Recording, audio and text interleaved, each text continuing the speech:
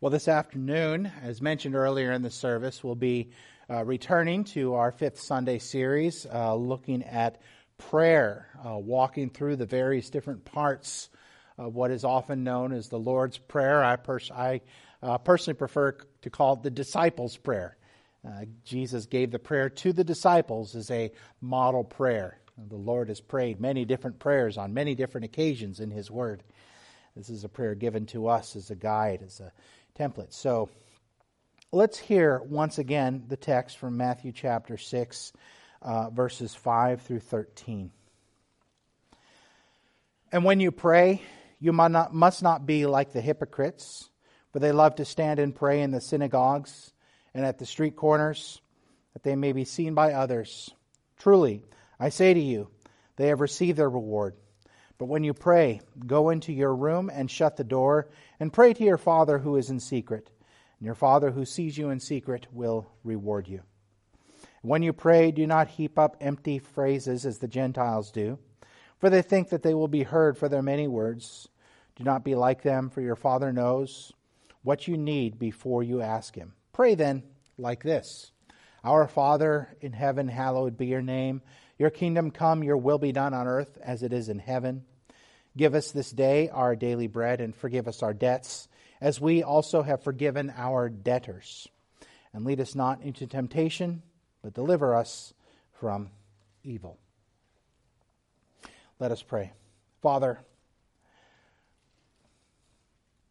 again, it is awe-inspiring that you invite us to cast our cares upon you, to come to you in prayer, to ask things of you, and to express thanksgiving for the things you have done, to praise you,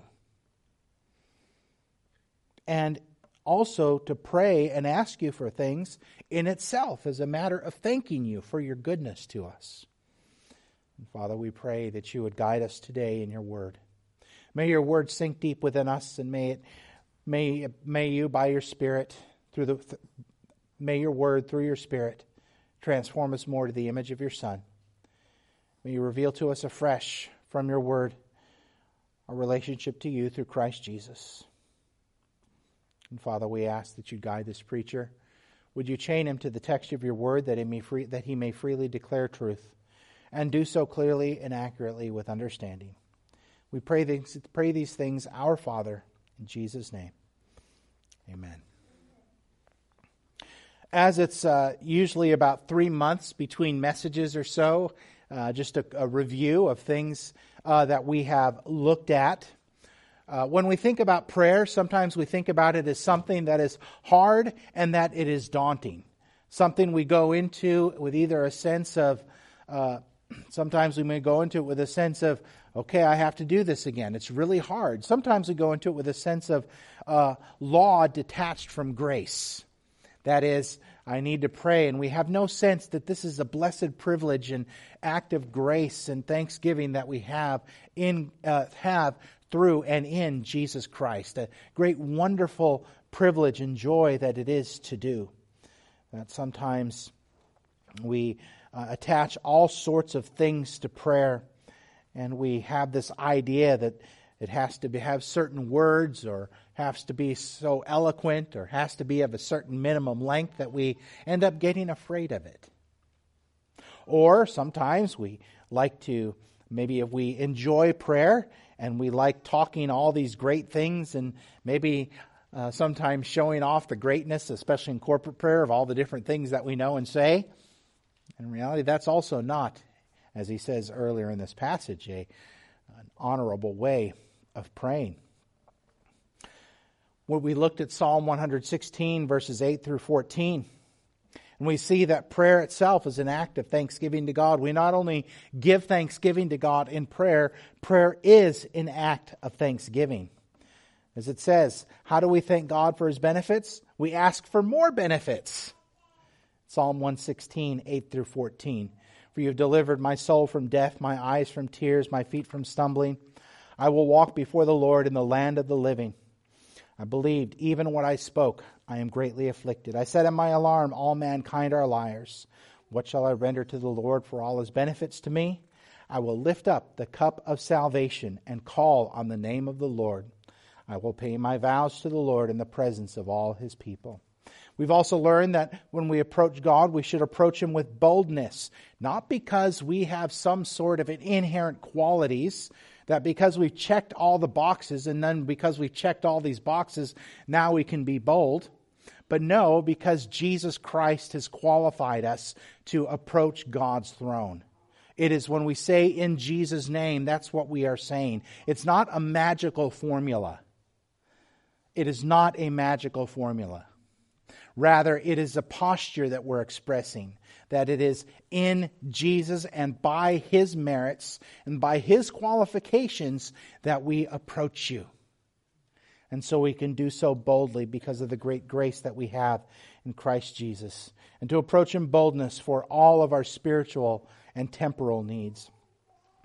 It's thanksgiving in that it expresses dependence upon God. There's a friend of mine with whom I have actually significant, he's a believer, but within that we have significant disagreements on secondary and tertiary matters. And he's a great fan of Mr. John Wesley. But he says this. He says, prayerlessness is the language of pride, whereas prayer is the language of humility because it expresses dependence upon God. It's thanksgiving because it's an act of obedience. It's thanksgiving because it expresses faith in God, and as mentioned, it shows humility. Simply asking God for our need is to say thank you for what you have done, because we're approaching him. We've also looked at the ways we tend to approach prayer wrongly. Sometimes, as I mentioned earlier, we put time limits or minimums.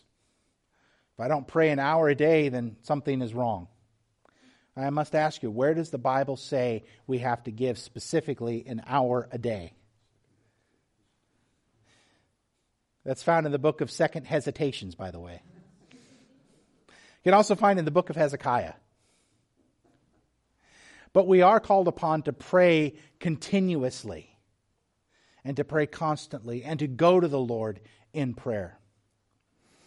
I remember early on as a young Christian, I wanted to go to the Lord in prayer. And it's good to want to go to the Lord in prayer, but I decided I was going to follow a hero I was reading about and get up at 5 in the morning. And for a 19-year-old, 20-year-old college student, 5 in the morning is, that's not normal. So got up at 5 in the morning, went to and opened up my Bible, read some verses, and proceeded to bow my head and go to the Lord in prayer. And about an hour and a half later, I woke up.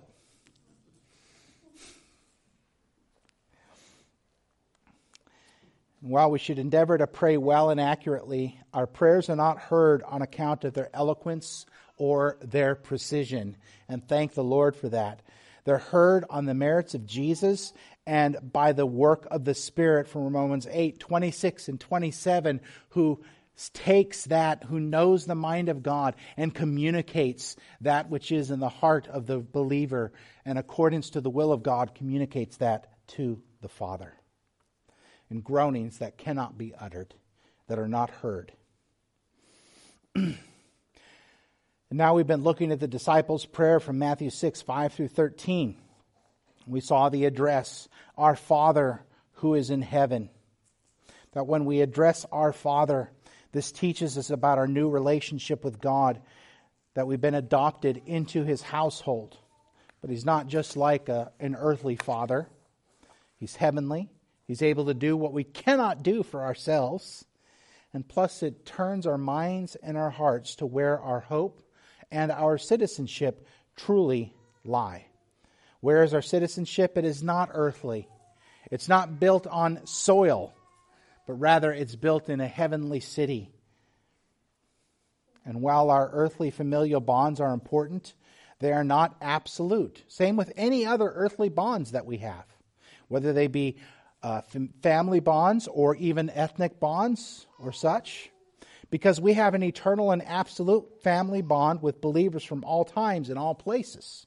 In fact, Jesus says that in the kingdom, that is in the final age, at the end, when after it's all said and done, he said people will not be married nor given in marriage. Marriage is an ordinary is an ordinary ordinance for this age. But what is eternal is the family bond we have with believers from all times and all places, from every different background. I have more in common with the believer living in a hut in the plains of a faraway land than an unbeliever who has at, quote unquote, my place in life, who is very much like me in other ways other than my relationship to Christ. And that is same with you and every believer everywhere. Our family, that is our, and that comes with the language Father and our. We have a common Father. We've learned about hallowed be your name. We're asking that God would honor His name in our lives, in the church and throughout the world by creating worshipers of Him through Jesus Christ. And last time we looked at the idea of your kingdom come. When we're asking for the kingdom of God to come, we're asking for the gospel to become ever more real to us, for His influence by the Spirit to work increasingly in us, that we might live for Him. We're praying for the church, both our church and every church and all of His people, for us to be a people who have the gospel and who cherish it, for us to be a people who rest in Christ, and for the church to be faithful and have her offices filled, the pastors and deacons, and that they be faithful to Christ, the entire church, and to maintain doctrinal fidelity, to be faithful to what God's Word says, and love for Christ. We're also praying for the world, that the Word of Christ may go out from His people to every kind of people. It is in coming under the rule of God in Christ Jesus that the kingdom of God that Jesus brings, that in people coming to Him, that is how they enter into His kingdom. Just like us, for Colossians 1:13 says, He has transferred us from the domain of darkness to the kingdom of His beloved Son. We must also remember that Jesus didn't offer a kingdom that is of this world, some sort of a social or political transformation or revolution or a utopian dream in this age in His first coming. That awaits His return. He did not come as a revolutionary in the common sense of the word. It was an otherworldly revolution, one that was in the form, as we've said several times, not in the form of the roaring of a lion, but in the form of the bleating of a baby sheep, a lamb. And furthermore, we're also waiting for His return. When we ask for His kingdom to come, we're asking for Jesus to make haste and bring about the day of resurrection and judgment. We're asking for the full number of those who would come to Him, those who we would call His elect, to come to faith in Christ. Those who from before the foundation of the world He has chosen for Himself. And now today we're in the third petition. The third petition, or the third request. That's what a petition is. It's a request. First petition was, hallowed be your name. Second petition is, your kingdom come. Here's the third one. Your will be done on earth as it is in heaven. Just looking at this, for what are we asking? For what are we asking? We're asking for something to be done. What is it we're asking to be done? We're asking for His will to be done.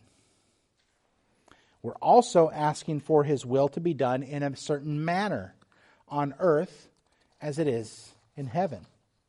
So to grasp what we're praying for in this petition, that we can pray understandably, because remember this prayer, while it can be repeated, is a guide of sorts. It is a guide. It leads us through the basics of prayer, of the things we should do when we pray. So when we answer these questions, we'll have a better idea of how we can pray in this regard. As we've done in this series, I like to look at how others have answered this question. Kind of a historical review, or if you've ever written a paper, what you would call a literature review. And I like looking at the catechisms, some of the historic ones, and the Westminster Shorter Catechism, which a catechism is nothing more than a question and answer way of teaching the faith. It's not, catechisms were not invented by Roman Catholics. They were invented by Luther for the purpose of preventing people from caving in to what the Pope was saying. He says, in the third petition, which is thy will be done on earth, in earth as it is in heaven, we pray that God by his grace would make us able and willing to know, obey, and submit to his will in all things, as the angels do in heaven. Now that was the one that was written for children in the 17th century.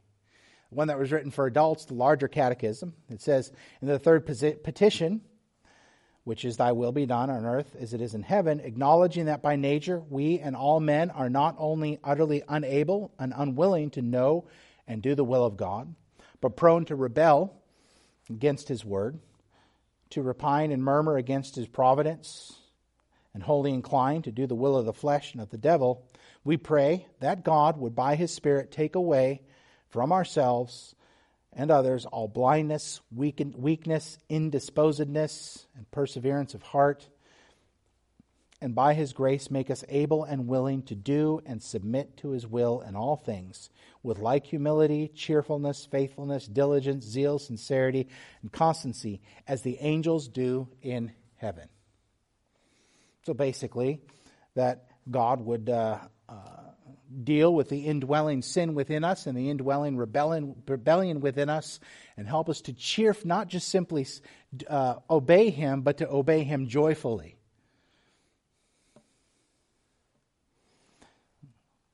Think of a child who, I remember seeing this illustration, that there's a parent who's driving a car, and the child keeps standing up in the back seat. The parent finally lays down the hammer and says, you sit down, or you sit down and stay seated, otherwise you're going to be in deep trouble. So the kid sits down and buckles his seatbelt. Then he says, but I'm still standing in my heart.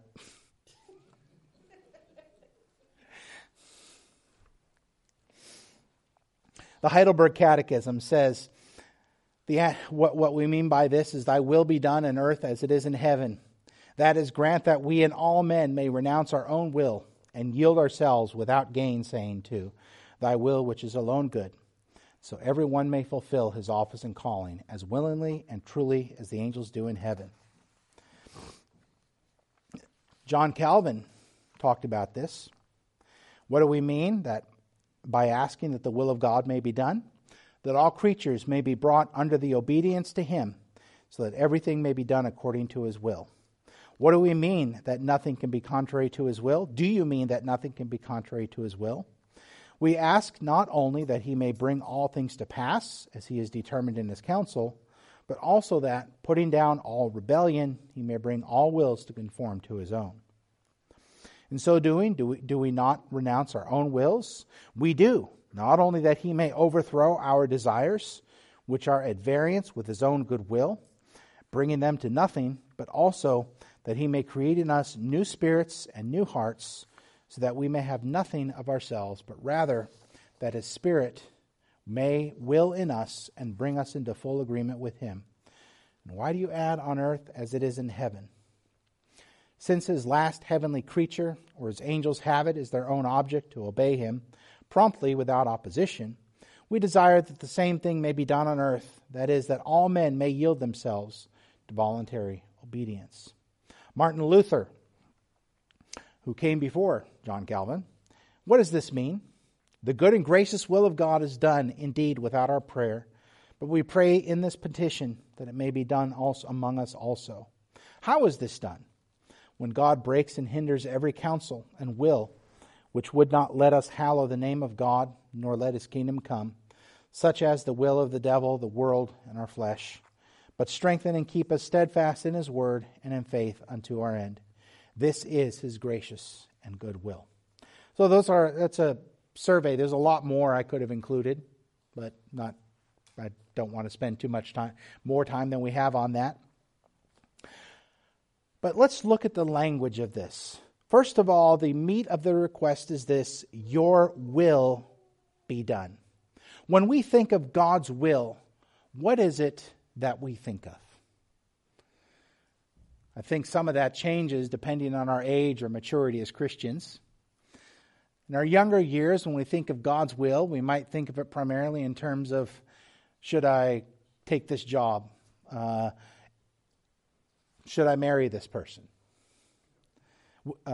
Which house should we buy? Thinking about it in terms of our individual circumstances.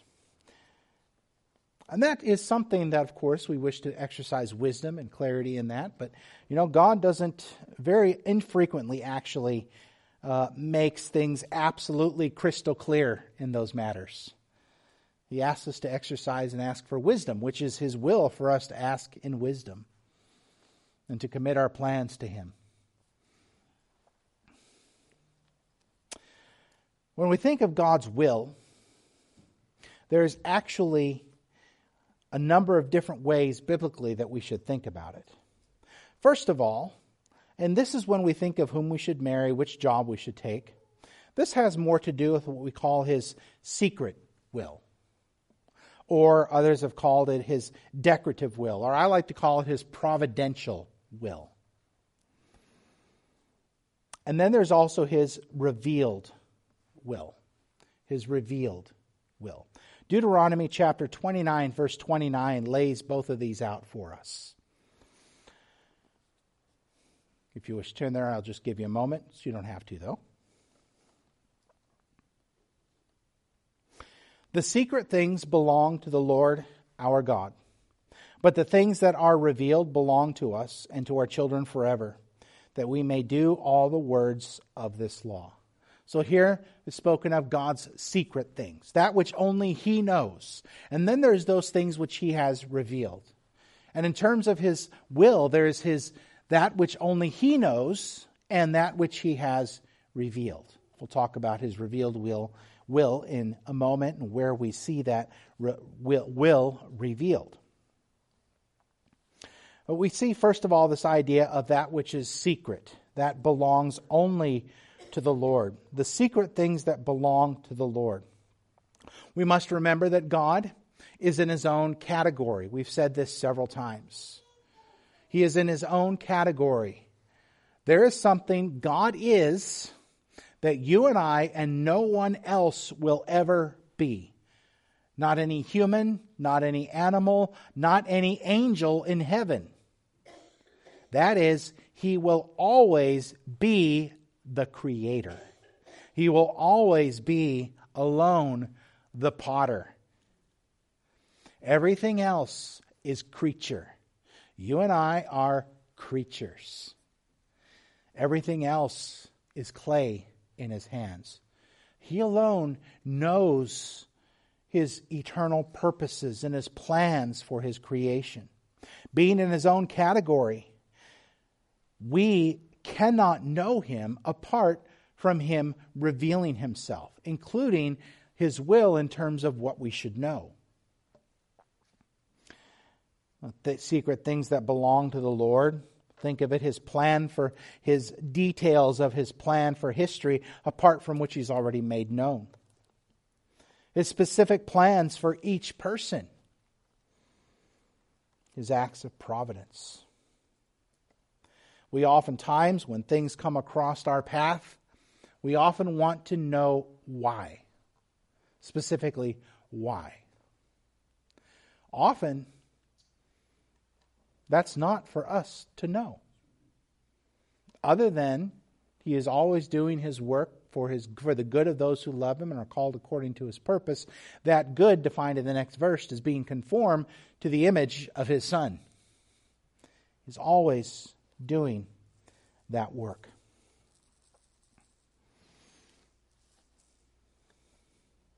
We know God's activity in history, and we know His plans in this matter as a matter of things that come to pass.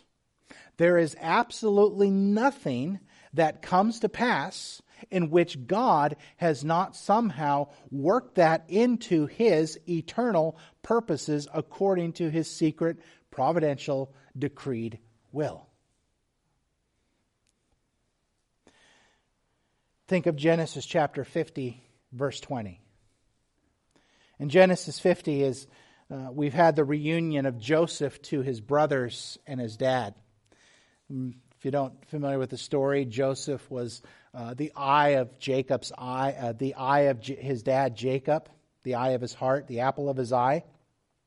And he had a coat of many colors, and his brothers were really jealous, and they finally had enough, and so they arranged for him to, they put him in a pit, and he ultimately ended up getting sold into slavery and going to Egypt. He was falsely accused of a number of different things, and then he ended up in a position of power in Egypt where he was the right-hand man to Pharaoh. There are scholars, archaeologists who speculate whether or not there was a famous architect and person of the ancient Egyptian world by the name of Imhotep, which can loosely translate to Joseph from ancient Egyptian. However, there was a famine in Canaan, and his brothers ended up coming to him, not knowing who he was, for help, getting supplies and food. And he recognized them, though they didn't recognize him. He ultimately, after a number of different events, revealed himself to them. And they were scared. And here's at the end, the blessings have been passed on, and Joseph is making a statement. And he says this, "As for you, you meant evil against me, but God meant it for good, to bring about that many people should be kept alive as they are today." Notice, he did not say that what you intended for evil, God used for good. He did use it for good. What you meant for evil, God meant for good. Meaning God arranged things for that to happen. He arranged things for that to happen according to His providence. There is not one thing that happens in history in which God is not working out His purposes for history. And so in that sense, when we look at things that have come to pass, we see this as God's providence and God's activity. On one of those questions, whom should we marry? And say someone is married and they're asking, have I married the right person? Did I marry the one? Of course, I had a professor in seminary who threw the one into that one. There's one specifically set out somewhere, and if we get that wrong, we're messed up. But think about it. If you get it wrong, you've messed it up for everybody in history from here on out. Rather, here's the answer. Are we married to the right person? One theologian I read said, look at the name on the marriage certificate.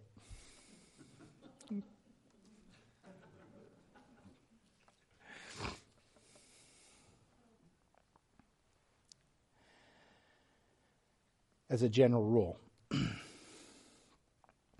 Now, when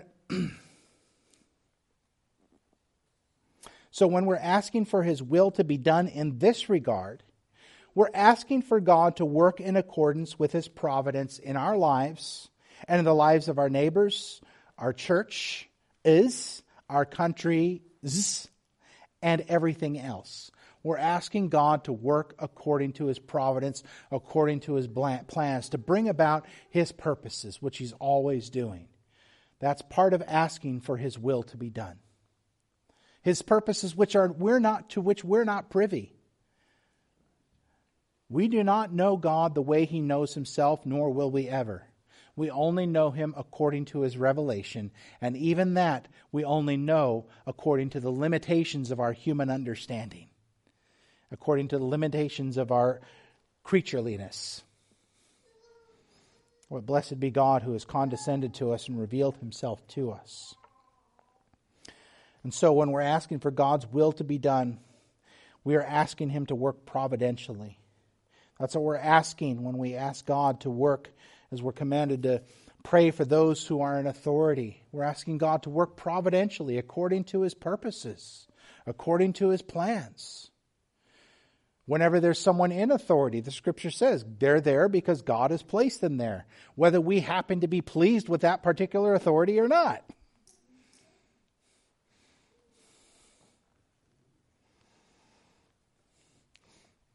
But then there's God's revealed will. And this is where I wish to spend the balance of our time today. Where is his revealed will found? Where do we get this? That is, if we are to know God, what God wishes for us to do, it's not for us to divine it from things that we see around us. We'll get it wrong if we do that. It's not for us to divine it according to the ways that different false religions might do so. Is it found in ecstatic utterances or other things? Is it found in prophecy? And my answer to that, yes, it is found in prophecy. But where is this prophecy found? It's found in the revelation of God that we find in the scriptures of the Old and the New Testament. That is God's absolute and clear will for all people of all times. That is his special revelation.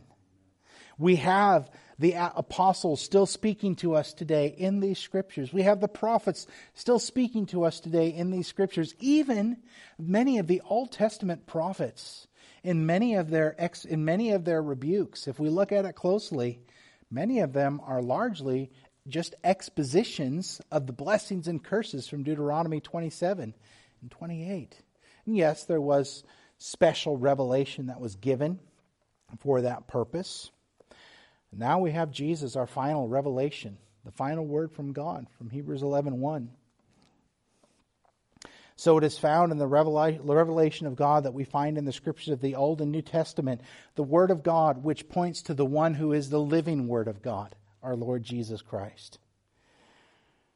Notice the language in Deuteronomy 29, verse 29, we said, "The things that are revealed belong to us and to our children forever, that we may do all the words of his law."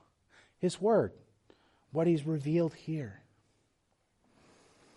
So if we're going to declare something to be the will of God, it better have a rooting in the scriptures.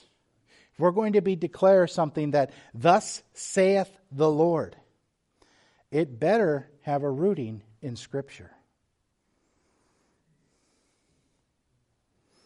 You've heard it said, thankfully I've never encountered this. And I say thankfully because I don't know if I would respond in a godly way if someone came up to me and did this. I said, come up to me and say, I think God's speaking to me about something. I think he's telling me that I need to leave my wife and go after this lady at work. I can tell you, someone spoke that, but it wasn't God. Because it's not in his word.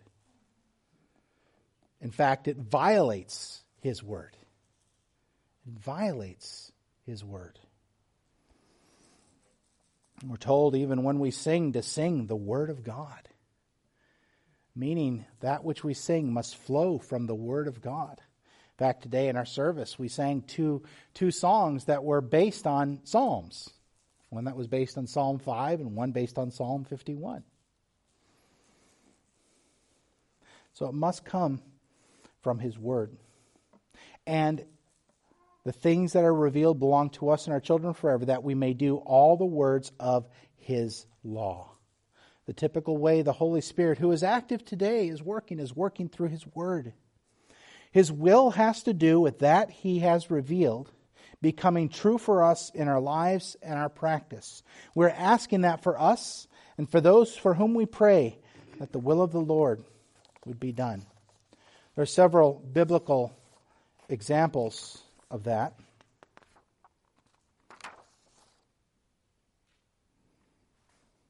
The example, for example, of our own faith, that we might trust in the Lord and that we might be assured of God's favor in us. John chapter 6, verse 40.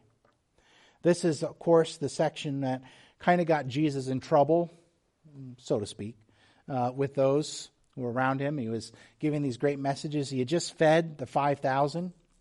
And then he said, "Unless you eat of my flesh and drink of my blood, you have no life in you." And immediately the crowd was, and we don't like what this guy has to say.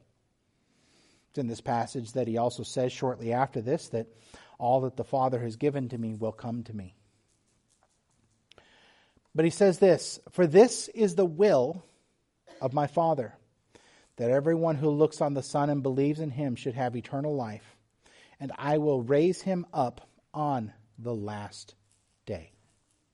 That is, that we might walk in faith in Christ Jesus, and that we might walk in the knowledge that if we believe upon him, we have this trust that he will raise us up on the last day for those who are in Christ Jesus. Also built into that is this idea that it is his will that people know this, that people be told this, people be spoken to this. So we're asking that we could walk in the assurance of this and that we could proclaim this truth and make it known. Those who believe, who look upon the Son and believe in him should have eternal life and will be raised up on the last day. Also built into praying for God's will to be done on earth as it is in heaven, is praying for our sanctification. 1 Thessalonians chapter 4, verses 1 through 12 gives some examples of that. 1 Thessalonians 4, 1 through 12. "Finally then, brothers, we ask and urge you in the Lord Jesus, that as you received from us how you ought to walk and to please God just as you are doing, that you do so more and more. For you know what instructions we gave you through the Lord Jesus Christ. For this is the will of God, your sanctification." He deals with a specific aspect of sanctification now. "That you abstain from sexual immorality, that each one of you know how to control his own body in holiness and honor, not in the passion of lust like the Gentiles who do not know God. That no one who transgresses and wrongs his brother in this matter, because the Lord is an avenger in all these things, as we told you beforehand and solemnly warned you. For God has not called us to impurity, but in holiness. Therefore, whoever disregards this disregards not man, but God, who gives his Holy Spirit to you. Now concerning brotherly love, you have no need for anyone to write to you, for you yourselves have been taught by God to love one another. For that indeed is what you are doing to all the brothers throughout Macedonia. But we urge you, brothers, to do this more and more, and to aspire to live quietly, and to mind your own affairs, and to work with your hands as we instructed you, so that you may walk properly before outsiders and to be dependent upon no one."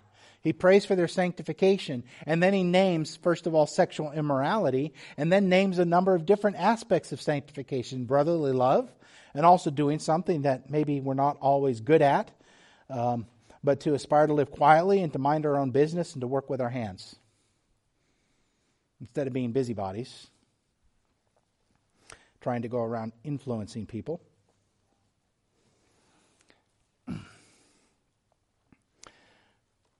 We have here our sanctification. When we are praying for God's will to be done, we are praying for our sanctification in our hearts, in our minds, in our lives. God's sanctifying work to be done, and the fruit of that in the form of being conformed to the image of his Son, our Lord Jesus Christ. And so we should pray for our sanctification and for the sanctification of our brothers and sisters in Christ. Sometimes we go to the Lord in prayer and we don't know how to pray for somebody.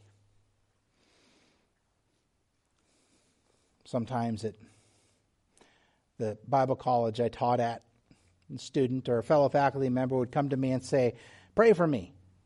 I'd say, "Okay, what for?" He said, "Just pray for me." Then okay.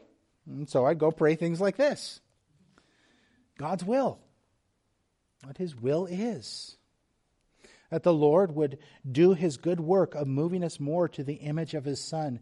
That is something we can pray for every believer everywhere, for those whom we know. And pray that, as we mentioned earlier, that we could walk in the assurance of God's favor for us in Christ Jesus. In John 6:40. To rest upon him, that we might receive from him. And we'll talk about that in a moment. But anything that God has spoken to us in his scriptures, we're also praying that we would be bound by the Scriptures and not other things. We are not free to bind one another to things God has not revealed. We are not free to bind one another to things God has not revealed. I said, if we are going to say, you must do this, then we better have a scriptural basis for it. If not, we are likely putting words into God's mouth. And He does not take kindly to that. Even in our worship, God has commanded that His people participate in the public worship of God. And what we can pray for God's will to be done is that we would be guided by the Scriptures and the Scriptures alone. If God's people are required to participate in the worship of God, for the leaders of the church then to add things that God has not made known in His Scriptures is to bind people to things God has not revealed. We call that the regulative principle, by the way. It's a freeing thing. It frees us. It actually frees the people of God from the whims of the church leadership.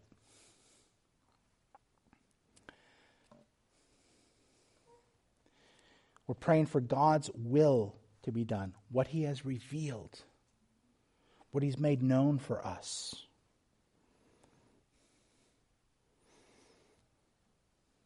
We said sexual immorality, brotherly love, and to work with our own hands, minding our own business, living in quietness. We're also commanded to pray for people to come to faith in Christ, as well as commanded to pray for governing authorities. It's as He has revealed that His will for us is to pray for governing authorities.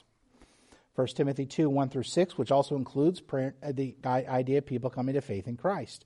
First of all, then, I urge that supplications, prayers, intercessions, and thanksgiving be made for all people, for kings and all who are in high positions, that we may lead a peaceful and quiet life, godly and dignified in every way. This is good, and it is pleasing in the sight of God our Savior, who desires all people to be saved and to come to the knowledge of the truth. For there is one God, and there is one mediator between God and men, the man Jesus Christ, who gave Himself as a ransom for all, which is the testimony given at the proper time. So praying for kings and authorities, it doesn't specify what to pray for them, just to pray for them. Didn't do so this week, but often in our pastoral prayer time, following on the heels of a pastor I like listening to, who said he always prays for the president in his, doesn't matter who it is. He's done that for like 30 years now. Doesn't matter who it is, prays for him by name. And prays that that man that what he does would be wholesome, just, and beneficial. And that if he and his family don't know Christ, that he would come to faith in Christ. After all, in the context of this is coming to faith in Christ. And part of praying for God's will to be done is praying for God to bless His the mission effort of believers in home and abroad. Praying for Keith and Carmen in France, obviously, like what we're doing tonight. But also praying for us in our own mission that we have in our own various different ordinary vocations, to serve Him faithfully in our vocations. And by vocation, I don't mean necessarily what you get paid for. A mother and a father is a vocation. Husband and wife is a vocation. To serve Him well in faith in Christ Jesus. And as opportunity arises, to share Christ in word, to share who He is, that people might come to faith in Christ in accordance with our giftings and our personalities, the way God has wired us. I'm praying that the Lord would give us opportunity so to do. We often fear the ordinary. I know a lot of people, after they leave high school or college, they get into the real world and absolutely discover and are shocked and horrified by how going into this world thinking, I'm going to do this life-changing thing, going to go become an engineer, going to become a car mechanic, thinking you can do all these wonderful things, and discover that life is absolutely boring and mundane. Every day. But it is in that every day that we love the Lord.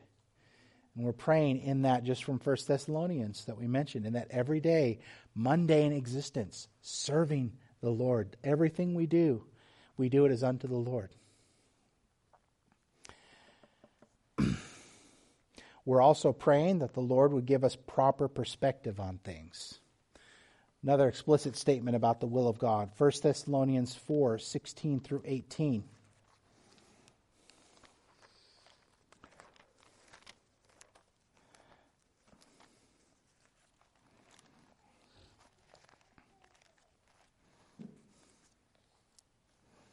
For the Lord himself will descend from heaven with a cry.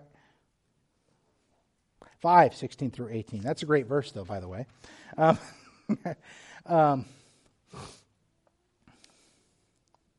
Rejoice always, pray without ceasing, give thanks in all circumstances, for this is the will of God in Christ Jesus for you. Do not quench the Spirit. Do not despise prophecies, but test everything. Hold fast what is good. Abstain every form of evil. What does he say? He says, rejoice always, pray without ceasing, give thanks in all circumstances, for this is the will of God in Christ Jesus for you. This is the will of God. Do not quench the Spirit, do not despise prophecies, but test everything, hold fast what is good, abstain from every form of evil. That is, we test everything according to God's Word, it says. We test it all according to His Word.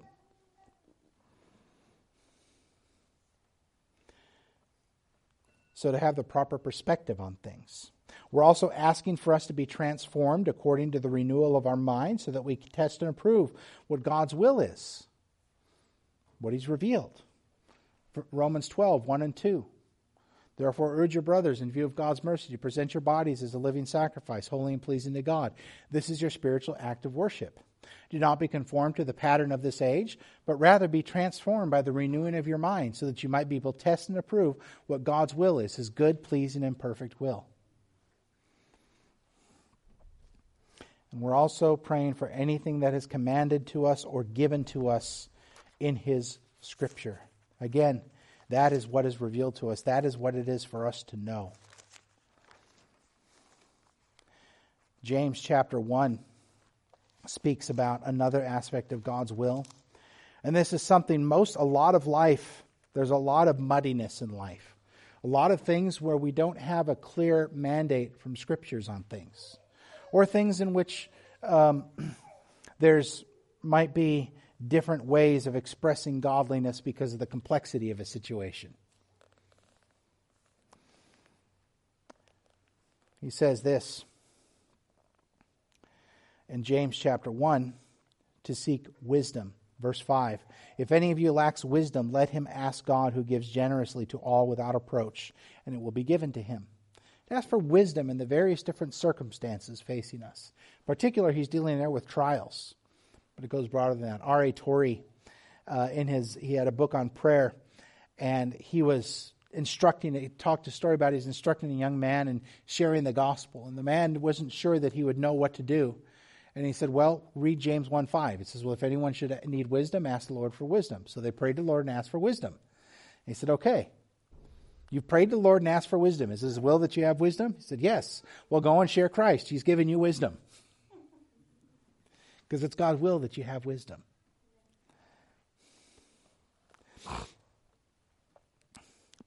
Anything that's been given to us in the Scripture. But furthermore, there's another qualifier on that.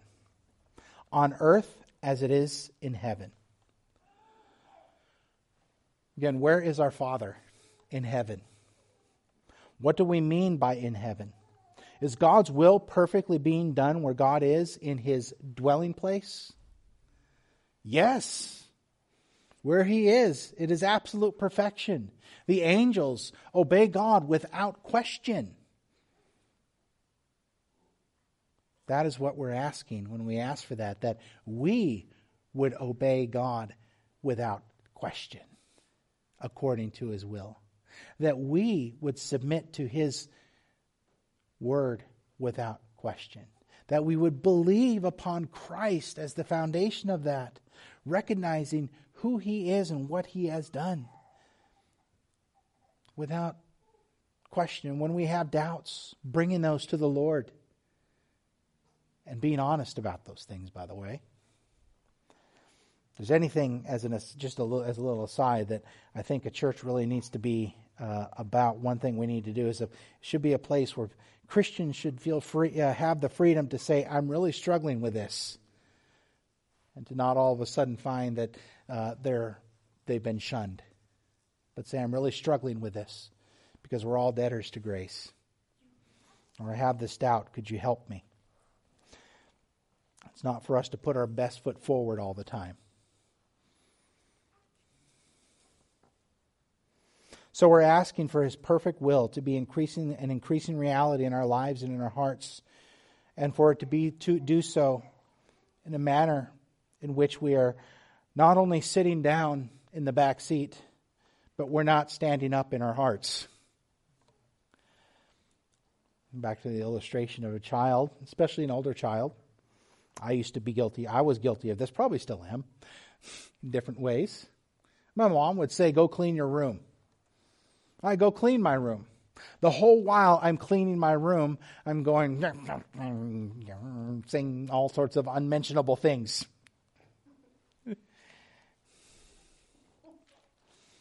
Is that really, truly obeying my mom? No, it was not. So we're asking that we would obey from the heart, joyfully and cheerfully.